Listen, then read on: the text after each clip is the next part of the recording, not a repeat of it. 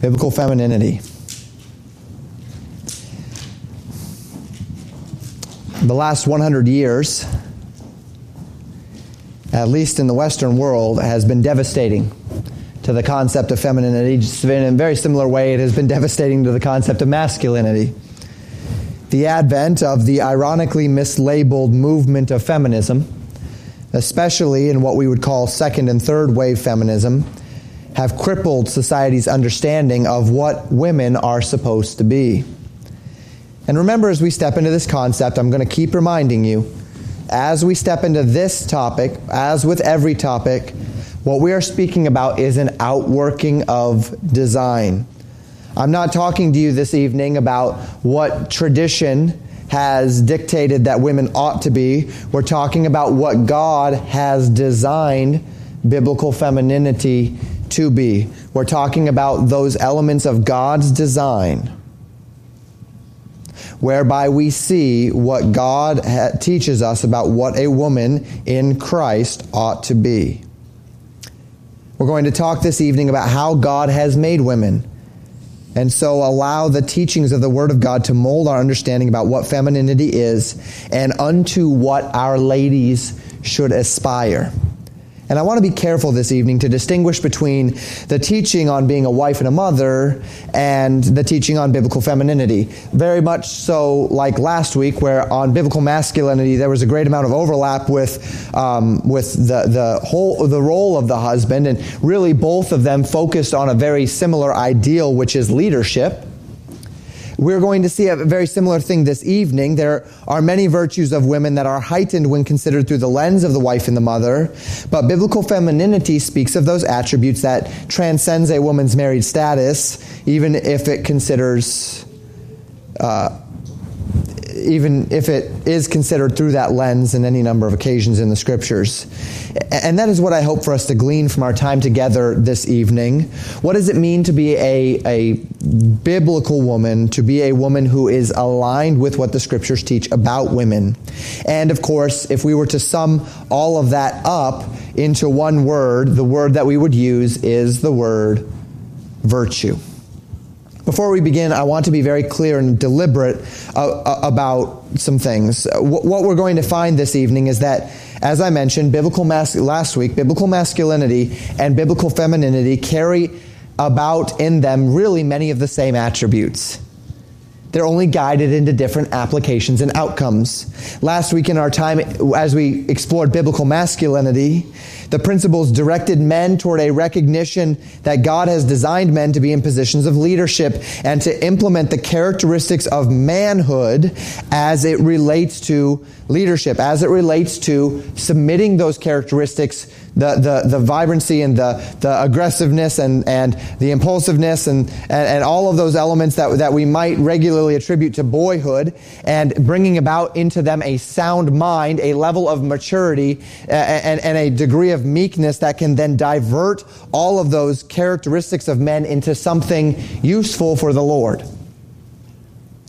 Men are selfless as leaders. Men are yielded as leaders. Men are meek as leaders.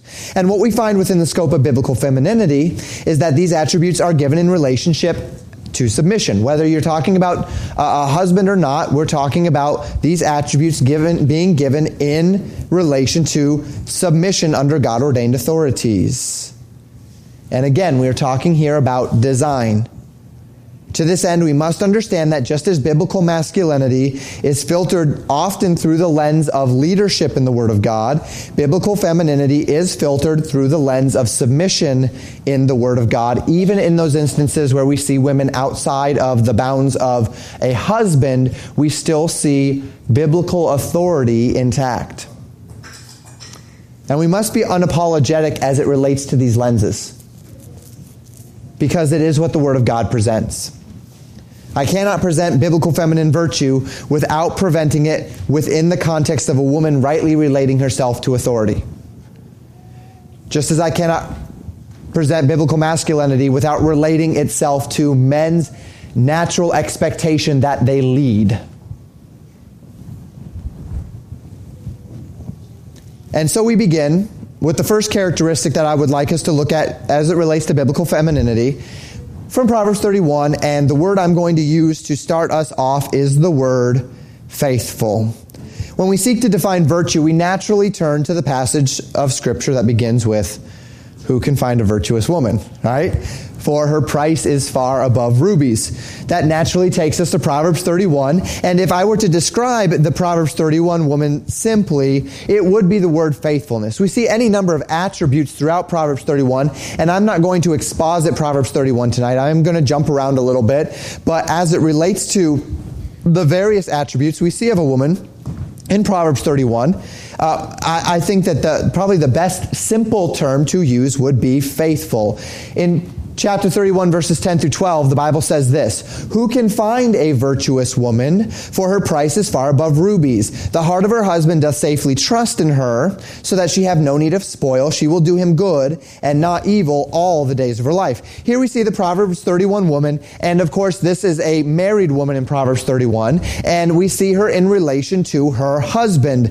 As we observe her faithfulness, we see it in the context here of trust. A trustworthy woman, one who does her authority good and not evil all the days of her life. A woman of constancy in character, whom others can rely upon. A woman of stability. A woman of faithfulness. Now, last week, our first characteristic of biblical masculinity, as we studied it, was actually the same idea. That a man who is selfless and who is yielded.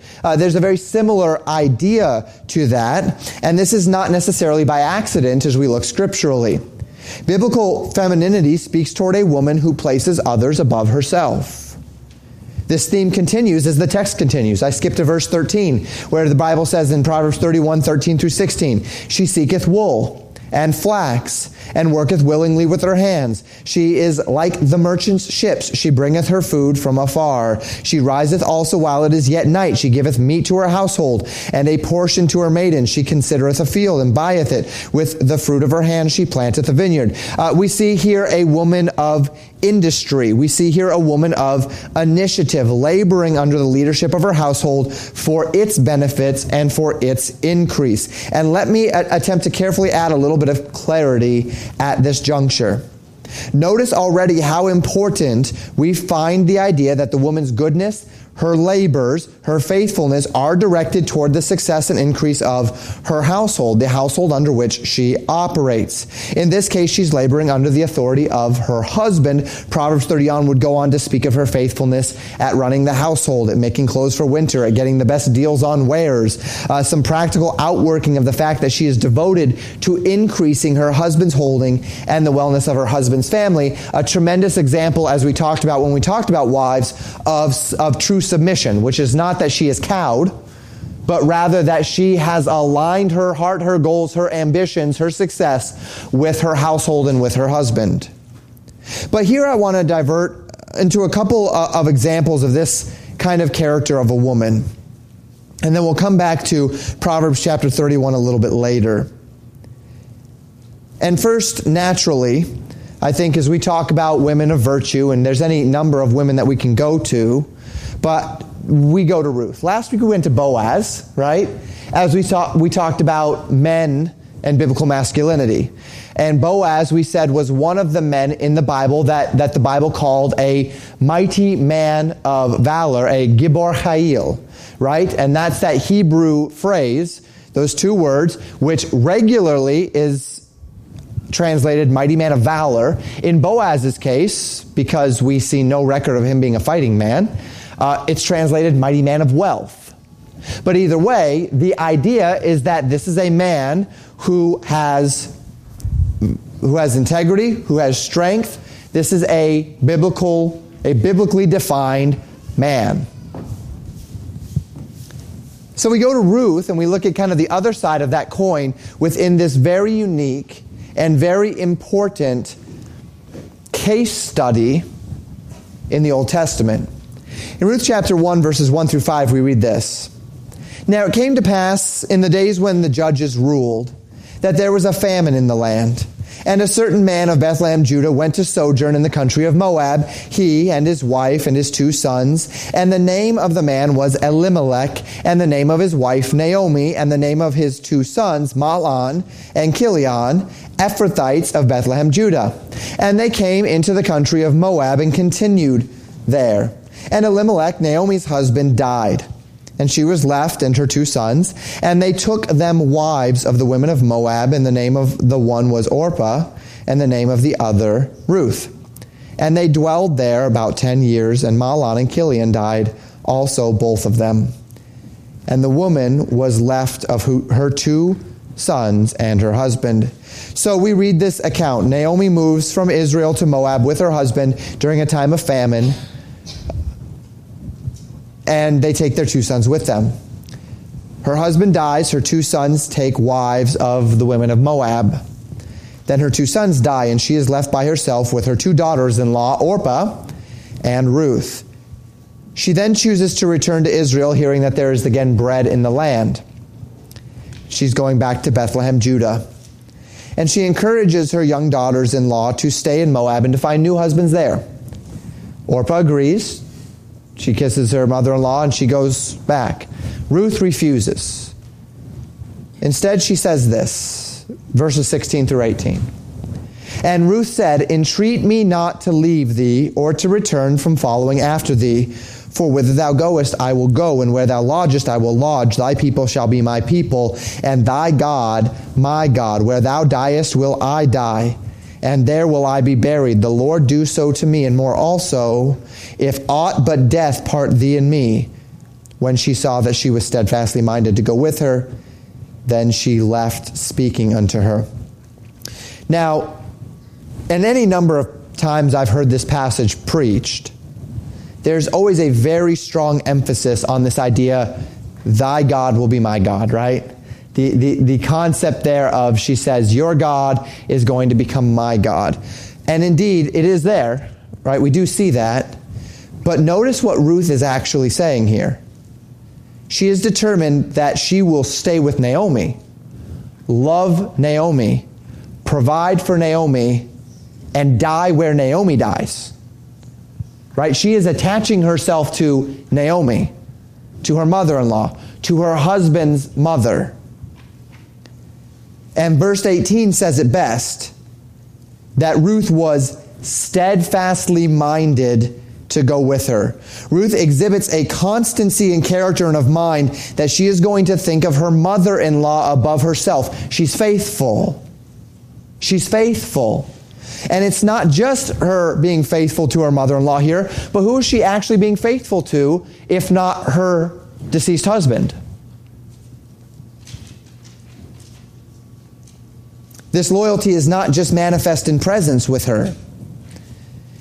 She is going to do well for the one who, by virtue of her loyalty to her deceased husband, was a part of her household. She was going to increase her household. She was going to bring about the good of her household. And not just the good through presence. She didn't just go to Bethlehem, Judah, and sit down on the couch next to Naomi all day.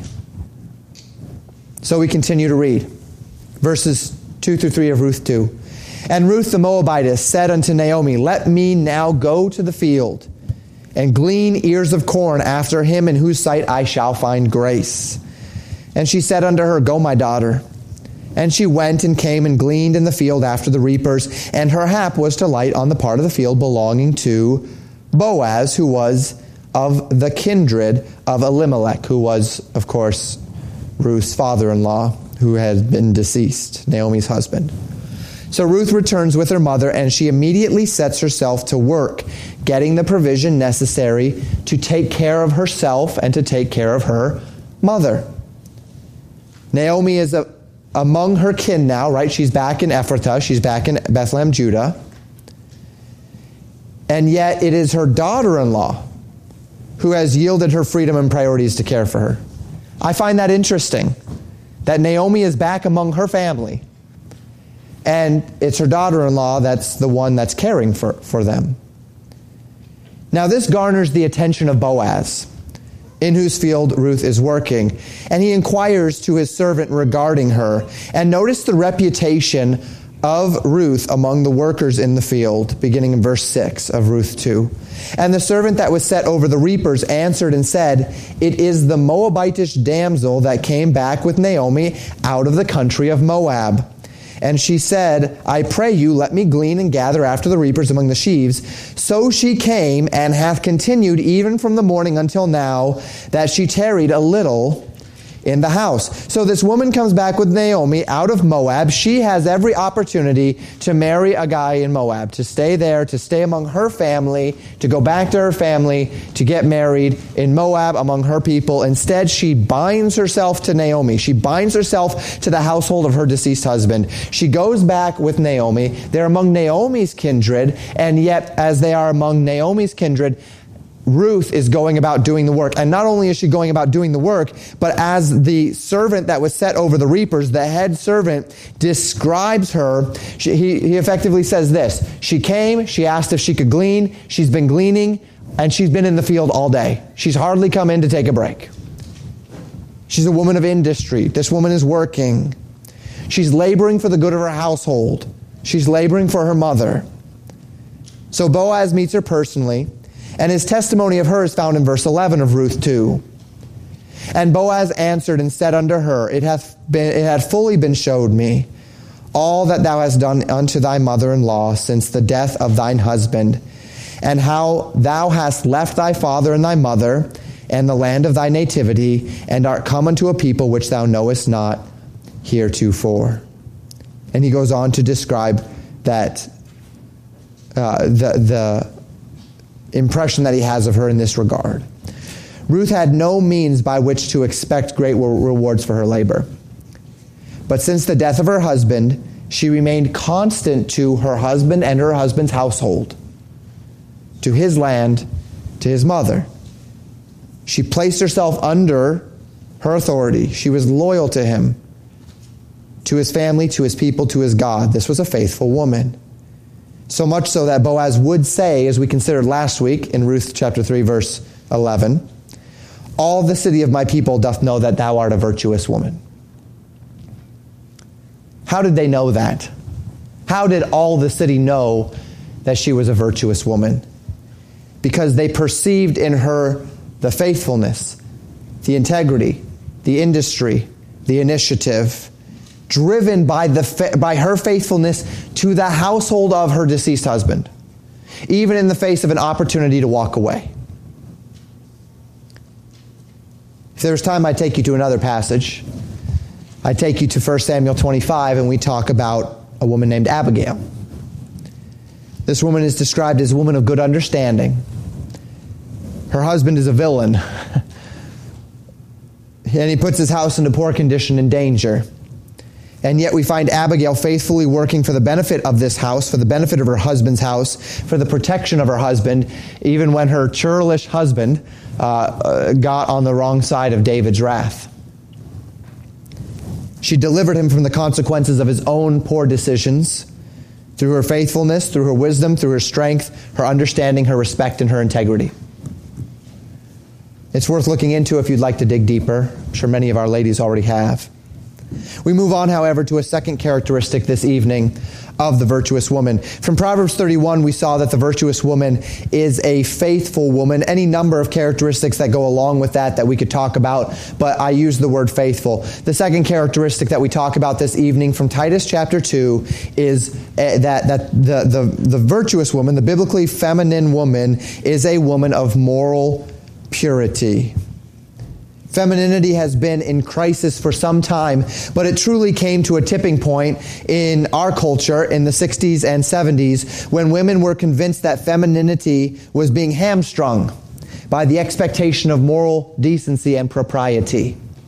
Women began fighting for the right to expose themselves, to bear no consequences for moral sin, to put all of these efforts under the banner of self-worth, self-respect, and female empowerment. And we'll come back to that in a moment. But let's look at Titus chapter 2's description of young women. In Titus chapter 2, verses 4 and 5, the Bible says this, that they, that would be the elder women, may teach the young women to be sober, to love their husbands, to love their children, to be discreet, chaste, keepers at home, good, obedient to their own husbands, that the word of God be not blasphemed. Speaking here of the things which the older women can teach to the younger, we have a list. We considered several of these things in our message toward wives, and of course, again, we are seeing this taught within the context of wives. This is culturally just the way most elements of biblical femininity are reflected in Scripture. But we find two characteristics here which bubble up to the top of our time together this evening that I did not talk about as it related to wives directly, which is discretion and chastity. That word discreet meaning self-controlled, sound in mind, chastity meaning morally pure. Discretion speaks of prudence, of care, of considering actions and their consequences. Chastity naturally speaks of moral purity. The idea behind these two attributes is that a virtuous woman is a woman who respects herself, who respects her authorities, and who respects God enough to protect herself morally. The virtuous woman understands that God has made men to be attracted to women, and that outside of God's teachings as it relates to women, men's attractions are not by any means pure or upright. This is something that we need, that women need to understand. This is something, fathers, that frankly you need to talk to your daughters about if at the appropriate time. The virtuous woman is discreet, and so she has the wisdom to understand that her testimony and her purity are precious, are valuable, are an integral part of what defines her as a biblical woman, and are thus worthy of protecting. That self-worth and self-respect are not found in being liberated from a testimony of purity, but rather are found in the essence of purity and testimony. It is one of the lies, and we'll talk about a lot of the lies of society here as we continue through this message. One of the great lies of society that they're attempting to push today is they're attempting to remove self-worth, self-dignity, and self-respect from the idea of discretion and purity, chastity. And in doing so, they are stripping the very essence of self-worth from itself. And they're creating a paradox. They're creating a contradiction which ends in the ruin of young girls' consciences. Our society is in a place well beyond irony today, where women are living out the consequences of an ideology into which they have been duped, seeking to deny those consequences by doubling down on the very actions that spawned them. Women have been duped in society into thinking that their freedom and liberation from sexism is tied to their freedom and liberation from a testimony of purity, from discretion, without ever thinking that by putting themselves out there in an indiscreet or morally impure way, by acting in ways which are alluring and provocative, they're actually not elevating themselves in the eyes of men. They're degrading themselves in the eyes of men. For decades now, women have been taught this faux term of equality with men that says if men can act in a certain way, then women ought to be able to as well. Why do women have to protect their testimony? Why do women have to be discreet and chaste when men characteristically and historically have not been? And so they throw that out the window and they say, who cares about discretion? Who cares about chastity? We're going to be just like the men. And the men say, good. Do that. That's what we want. Because these women are now degrading themselves, and it makes it easier for the men to take advantage of them. Apart from the words of life and of wisdom found in the Word of God, it is a man's nature to regard a woman as an object of their pleasure, rather than as worthy of dignity and respect. To this end, when a woman asserts her liberation by acting in manners which are open, which are provocative, women are actually degrading themselves in the eyes of men. The lie of feminism says that indiscretion and immoral actions and appearances are giving women equality, when in fact they are dehumanizing women at every turn. And this has caused a unique time in our culture where women go out of their way to degrade themselves, and then they blame men when men treat them as objects rather than people. Now let's be clear.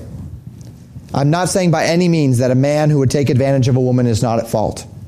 Nor am I saying that men have no responsibility to control their own urges and their own passions and their own allurements. But God has created men and women differently. We talk about this as we talk about decency and modesty. We've talked about this in any number of forums before. That God has created men to be naturally visual. God has created women to be naturally more sensory in allurement. That God has created men to have this natural instinct to dominate his peers, to impress women, because what women are looking for by God's creation is someone to care for them, someone to protect them. That's that natural desire or that natural allurement. On the contrary, conversely, men are generally more visual in nature. So when a man is struggling with issues of modesty, he's going to be struggling more with trying to draw attention to his actions. When a woman is struggling with modesty, she's going to be struggling more about drawing attention to her appearance, because that is what attracts men. Because that is how men are built. Now, as a man throws himself into the Word of God and commits himself to the Word of God, his desires change. It's not to say that he doesn't appreciate feminine beauty anymore, but it is to say that he finds this thing called self-control, and he assimilates the realities of, say, Proverbs 31:30, favor is deceitful and beauty is vain, but a woman that feareth the Lord, she shall be praised. And all of a sudden, priorities and desires change. But that's only within Christian circles. That's only within those who are walking in the Spirit. Discretion in a woman dictates that men, being as they are, designed by God to appreciate feminine beauty and built with a strong inherent desire for physical pleasure, is going to take what he can get in the world. And when a man sees a woman who's willing to put herself out there or act in a manner that is open and inviting, they're going to take advantage of that. And for feminism to make that easier on men is just degrading women. And then, of course, for women then to blame men for what they are just makes no sense. To this end, the self-respecting woman is the woman who maintains moral purity, who has the discretion to deport herself in action and in appearance in a way that accounts for the weaknesses of men, protects herself from these things. Society has it all backwards today. If women want men to respect them, then women need to stop presenting themselves as object of desire and begin presenting themselves as women of virtue. And then men begin respecting them. And I note again, this is not by all means the whole problem. I'm not saying women are the problem. Every woman who has interacted with men of the world know that virtuous deportment is by no means enough to protect a woman from the immoral thoughts and desires of a man. As a matter of fact, in many cases, a woman of virtue becomes a more alluring target to the immoral man, because he wants to be the man who conquers her. Then he gets bragging rights. This is a major problem among men in society and goes back to what we talked about last week as it relates to biblical masculinity, as it relates to men of integrity and character.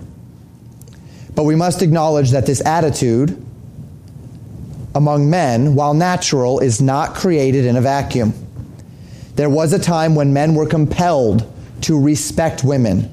And a big part of this was that culture, and women in that culture demanded that respect, expected it. As women have yielded this expectation, sacrificing it on the altar of what they call feminine liberation, men have dramatically enjoyed this trend. because women are cheapening themselves and are therefore easier to take advantage of, which compels women to degrade themselves all the more to try and get more liberation, and then they blame men all the more for it. And the solution? Well, the Word of God. We need men and women to be men and women of virtue. So again, women, please don't think that I am in any way attempting to give men a pass this evening, or to blame women for the actions of men, for their evils, for their filthiness, and for their degradation of women. That's all evil. I'm not giving any of that a pass. But when we see this word discreet, the idea of discretion is that you have the wisdom to understand enough about how men think, to understand enough about the elements of self-worth and self-respect that would compel a man to respect you rather than to see you as an object, that you know enough about that to protect yourself from the immoral passions of any number of men that are out there. As we focus on moral purity as a sign of feminine virtue, it must be understood that it is incumbent upon women to protect themselves from what you women must understand about the nature of men. Men are bigger, they're stronger, they hold power in society by large. Women are, in this respect, vulnerable, though far less in our society than most societies that have ever existed in the world. Women are by far safer in Western society than probably any other society that's ever existed. The only thing stopping men from pursuing the baser instincts of their sin nature, which has twisted their natural desire for feminine beauty, is the Judeo-Christian principles that undergird masculine decency and honor, biblical masculinity. And as those go by the wayside in our society, our women need to be more discreet perhaps than ever. And women, discretion dictates that you know these things and account for them as you determine how you deport yourself, what you wear, how you act toward men. One of the big problems within feminism today is they say, why should I have to change my actions just because men are pigs? Because men are pigs. So you need to be careful. You need to be careful. Now, we're not talking about in the church here. God forbid, by God's grace, the men of this church will treat women as they ought to be treated. By God's grace. But you're not going to be only interacting with Christian men, ladies. And God forbid that you would be so ignorant to the way of the world, to the way it is out there, that you would fail at discretion because of the degradation of our culture. Our culture is so degraded. It's indescribable. The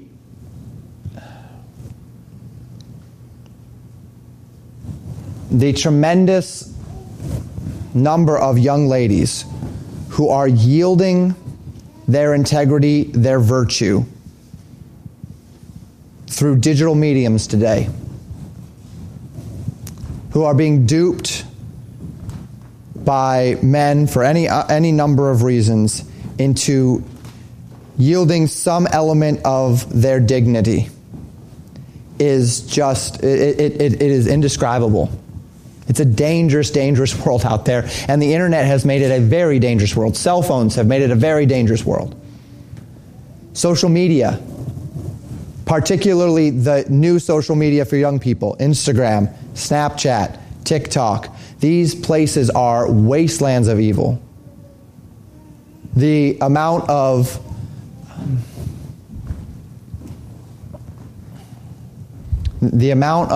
moral degradation on all these platforms is just tremendous.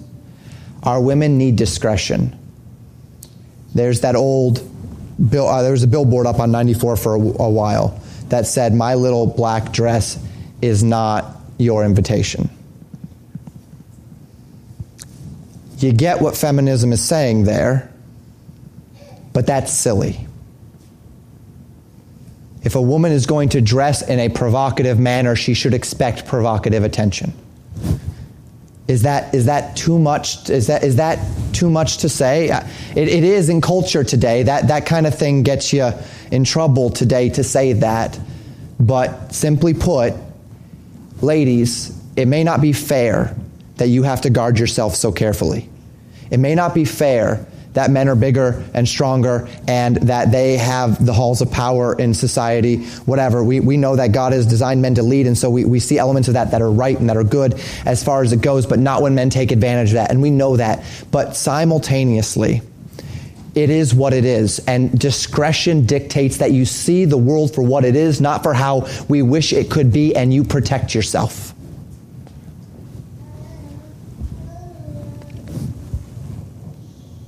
All of these things with an eye to preserve your moral purity and your testimony, the marks of virtue in the eyes that see life through a biblical lens.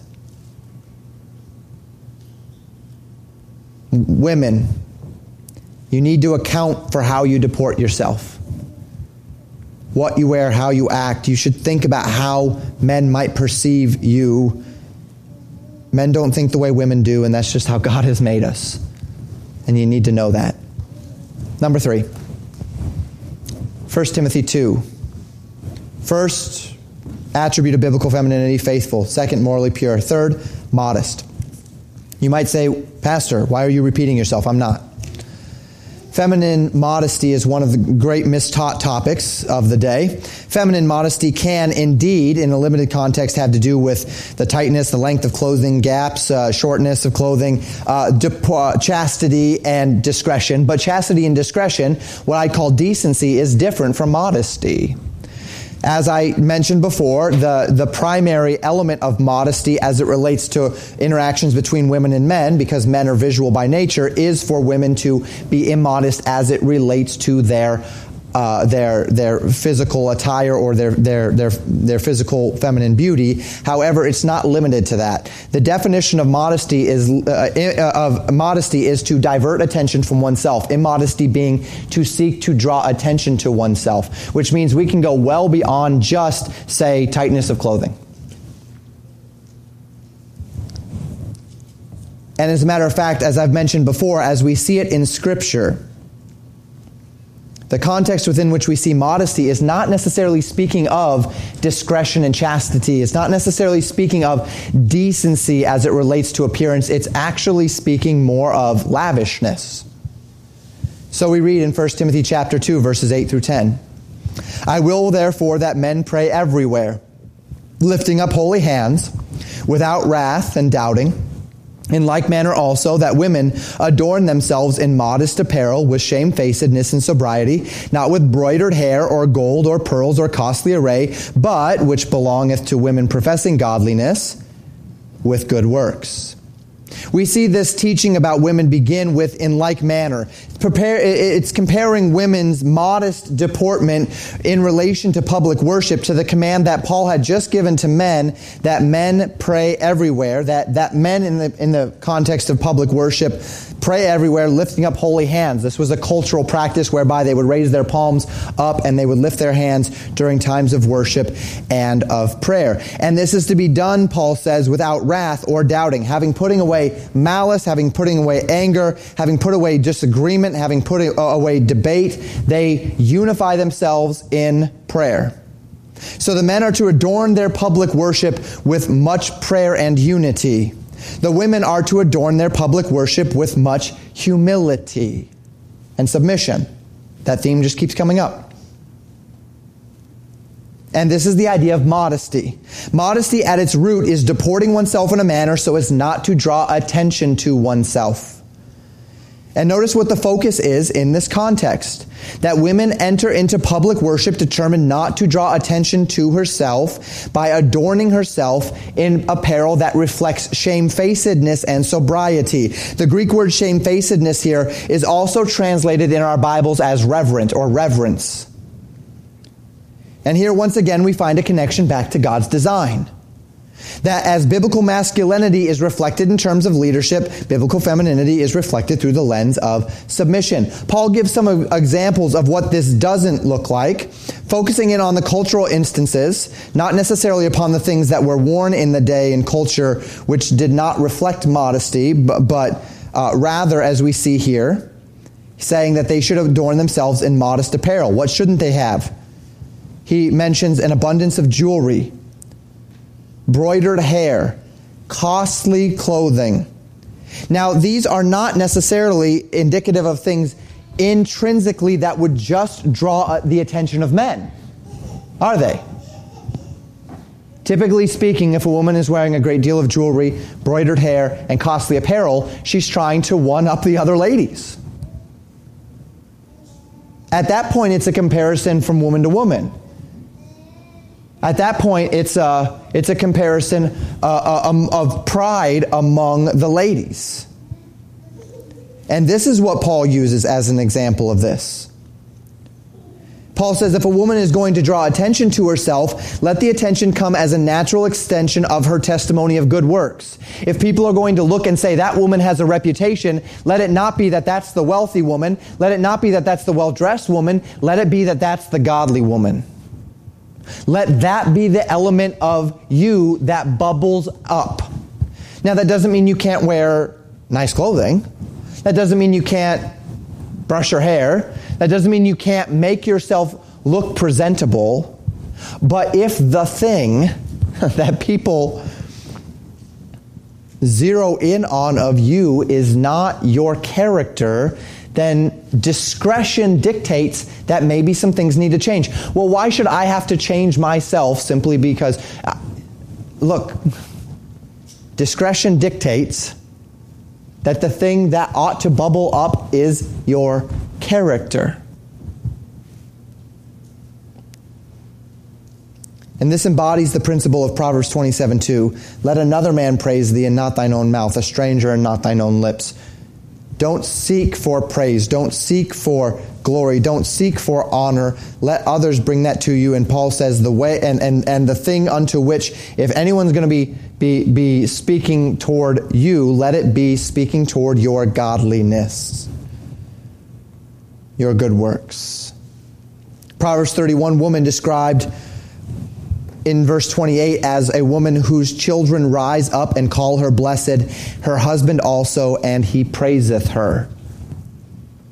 It is her godliness, it is her integrity, it is her work ethic, it is her character that bubbles up to the top. Let it be so, women. The virtuous woman seeks not to garner the praise and attention that comes from her externalities, but rather seeks unto good works. And in these things she, not only does she seek that as it relates to the Lord, but she finds in those things her worth, her praise, her virtue, so that when there is a situation that would threaten those things in her, it would be rebuffed.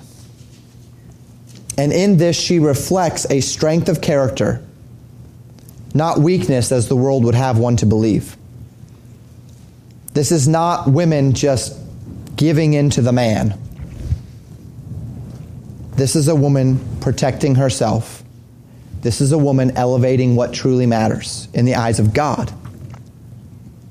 Like with biblical masculinity, we find the virtuous woman exhibiting femininity. And the final attribute that I would like us to see as we talk through this is the attribute of meekness. We talked about meekness as it relates to men. Now we talk about meekness as it relates to women. We've spoken of meekness often. We define it regularly. Strength under control, right? Meekness is not weakness.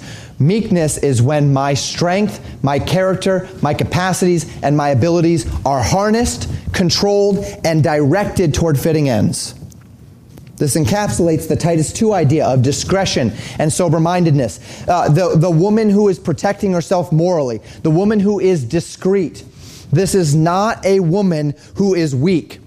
This is not a woman who can't handle herself. This is a woman who, because of her discretion, because of her strength of character, she is deporting herself in a manner that is protecting herself and others.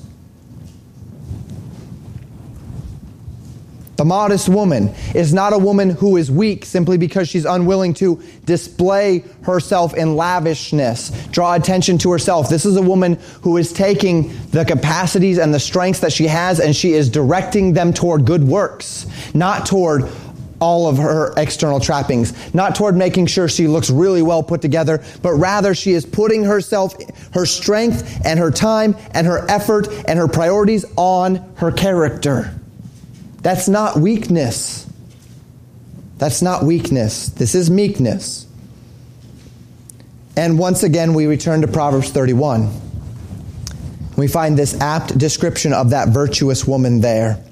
Verses 25 to 27. Strength and honor are her clothing, and she shall rejoice in time to come. She openeth her mouth with wisdom, and in her tongue is the law of kindness. She looketh well to the ways of her household, and eateth not the bread of idleness. A woman clothed in strength, directed unto honor, unto wisdom, unto industry. As we have made clear in so many contexts, women are not inferior, weak, or incapable. But women and men are different by design. A man must harness his strength and divert it toward honor, self-sacrifice, yieldedness, and leadership, and provision, and protection, not just of his family if he has one, but of society, of church. A woman must harness her strength and divert it toward honor, self-sacrifice, and yieldedness. She directs her communication unto wisdom and kindness. She works hard for those she loves. Society says that meekness is a sign of weakness, and especially in women. Especially in women, because they see women as naturally being held down by a patriarchal society. That the woman of modesty, that the woman who exhibits shamefacedness, respect, reverence, that the woman that has a meek and quiet spirit, that these reflect a woman being held down by the man. Ladies, God does not see it this way. God does not see it this way. In fact, the very attributes that society gives to, quote, strong women. In the last election, one of the slogans, the future is female, right? That was one of the big slogans. The future is female.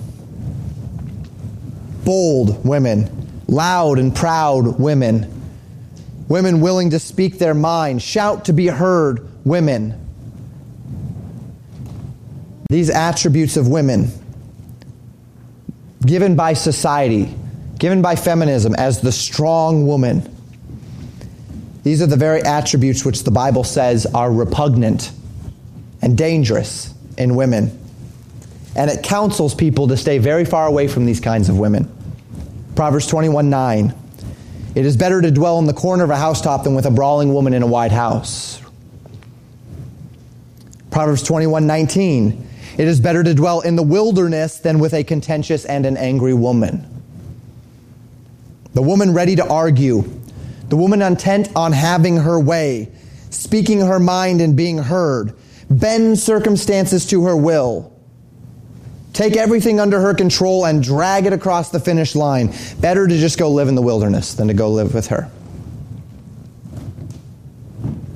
Proverbs 25:24. It is better to dwell in the corner of a housetop than with a brawling woman in a wide house. We've seen that one already. Proverbs 27:15. A continual dropping in a very rainy day and a contentious woman are alike. A contentious woman like a leaky faucet.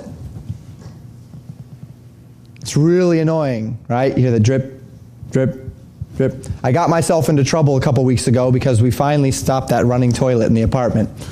And it ended up becoming quite a project. But I was just sick of the running toilet. It just gets old after a while hearing the toilet run, right? And then it kicks in and, it just needs to stop. You hear it, you're just working and then you hear it and it's just, you got to stop that running toilet. That's the idea. That's obnoxious. It's terrible. It's grating. It can become just really, really, really annoying. That's the idea. You hear her. She knows it. You're putting up with it. But over time, it just keeps dripping. And soon you can't stand it. She gets what she wants, and she knows that she's going to get what she wants because she's dripping all the time. Society says submission is a sign of weakness, women.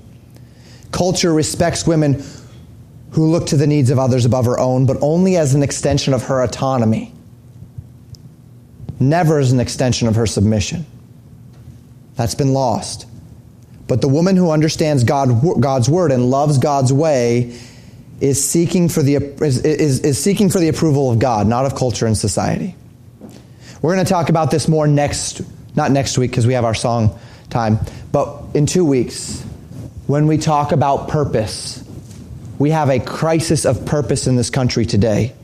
And it's because particularly young people are seeking meaning in anything and everything other than in anything that matters. It's a tremendous crisis. We'll talk more about this idea. Young ladies seeking meaning and purpose in the validation of men who simply are looking for an object for their lust. Happens all the time. The woman who understands God's word and loves God's way is not seeking for the approval of culture and society. Much to the contrary, the virtuous woman has directed her thoughts, her priorities, her sense of self-worth, her efforts toward one end, and unto one end will she strive. And you know this verse. I've quoted the verse already. It is to this end that she strives. Proverbs 31:30. Favor is deceitful and beauty is vain, but a woman that feareth the Lord, she shall be praised. Women, don't allow society, culture, philosophy, whatever it might be, peer pressure, what the other girls are doing, whatever it is, don't allow your worth to be rooted. Don't allow your actions, don't allow your feeling of what you ought to do be rooted in some carnal expectation of you. Well, the guys expect a girl to act in this certain way or to laugh at their dumb jokes or whatever it might be, so I have to do it too. No, you don't. No, you don't. You don't have to. You don't need their validation. You don't. There's only one person whose validation should matter, and that's God's. And by God's grace, that should mean your parents too. And anyone else in a biblical circle who loves and cares for you should validate you in the things which God loves. Don't allow society, culture, philosophy to convince you that your worth is rooted only in your beauty, whether it be natural beauty or by conforming to some fashion, some outward standard, whatever it might be. Don't allow society, culture, philosophy to convince you that your worth is rooted in how others think of you. Whether people like you, whether they think you're attractive or funny or engaging, flirty, whatever it might be, don't allow your worth to be rooted in any of that. Find your worth in Christ. Find your value in the things that God values. And this won't make you popular. This won't make you the life of the party. This won't cause a line of men to gather on your front door. This will cause culture to see you as a part of the problem rather than a part of the solution.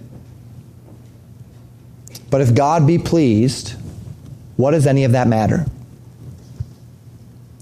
Who cares what other thinks if God is pleased? And that leads us to one more passage on which we close this evening. We spoke about it in Sunday school this morning. And it kind of encapsulates everything we've talked about from 1 Peter chapter 3. Speaking again specifically to wives, but we don't see many of these attributes are not just wife attributes. It's just that it's directing these attributes toward a husband. Likewise, you wives, be in subjection to your own husbands, that if any obey not the word, they may also without the word be won by the conversation of the wives, while they behold your chaste conversation coupled with fear, whose adorning, let it not be that outward adorning of plaiting of hair, and of the wearing of gold or of putting on of apparel, but let it be the hidden man of the heart, in that which is not corruptible, even the ornament of a meek and quiet spirit, which is in the sight of God of great price. Chaste conversation being deportment, the manner in which you live your life. Chaste conversation coupled with fear. That's a woman of moral purity. Adorning of a meek and quiet spirit rather than the priority being on the outward adorning of the plaiting of hair or wearing of gold or putting on of apparel. This is not what should define you. Should not be what people think of when they think of you. Your outward appearance doesn't need to detract from the beauty that you have or anything of the sort. But it also should not detract from your love for the Lord and the hidden man of the heart. A godly woman is ornamented with a spirit of meekness and quietness, of shamefacedness that exudes confidence not in herself, but in the Lord who is her God. And this, Peter writes, in the sight of the Lord is of great price. Or as Proverbs 31 says, a woman that feareth the Lord, she shall be praised. Women, the principles that we consider today in almost every way are the exact opposite of everything that society teaches women. And it has put women into a very difficult spot in society where they long to be treated as more than just objects while simultaneously are being led deeper and deeper down the rabbit hole of that very thing, just presenting themselves as little more than objects. Society is lying to our young women, deceiving them in regard to what really matters, what is important, and how to achieve the goal of being loved and respected among their peers and among their strangers alike. Women, you have worth because you are made in the image of God. Your worth grows as you submit to God's design, and you will find in this the ultimate of personal satisfaction, because you will find in this the pleasure of God. Don't allow society or culture to strip from you this joy. Don't allow the lies of feminism or female empowerment, independence and autonomy to strip from you the glory of living in the way that God has created you to live. Women are worthy of respect, care, honor, but these are only magnified as women themselves respect themselves.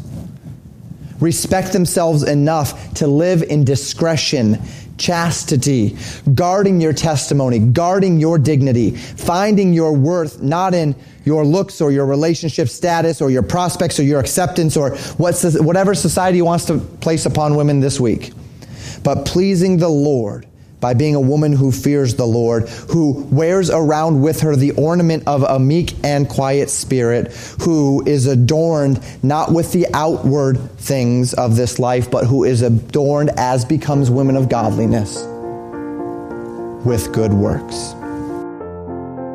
Thank you for listening to Pastor Jamin Wickler from Legacy Baptist Church in Buffalo, Minnesota. More information about Legacy Baptist Church and a library of sermons are available at www.legacybaptistchurch.net.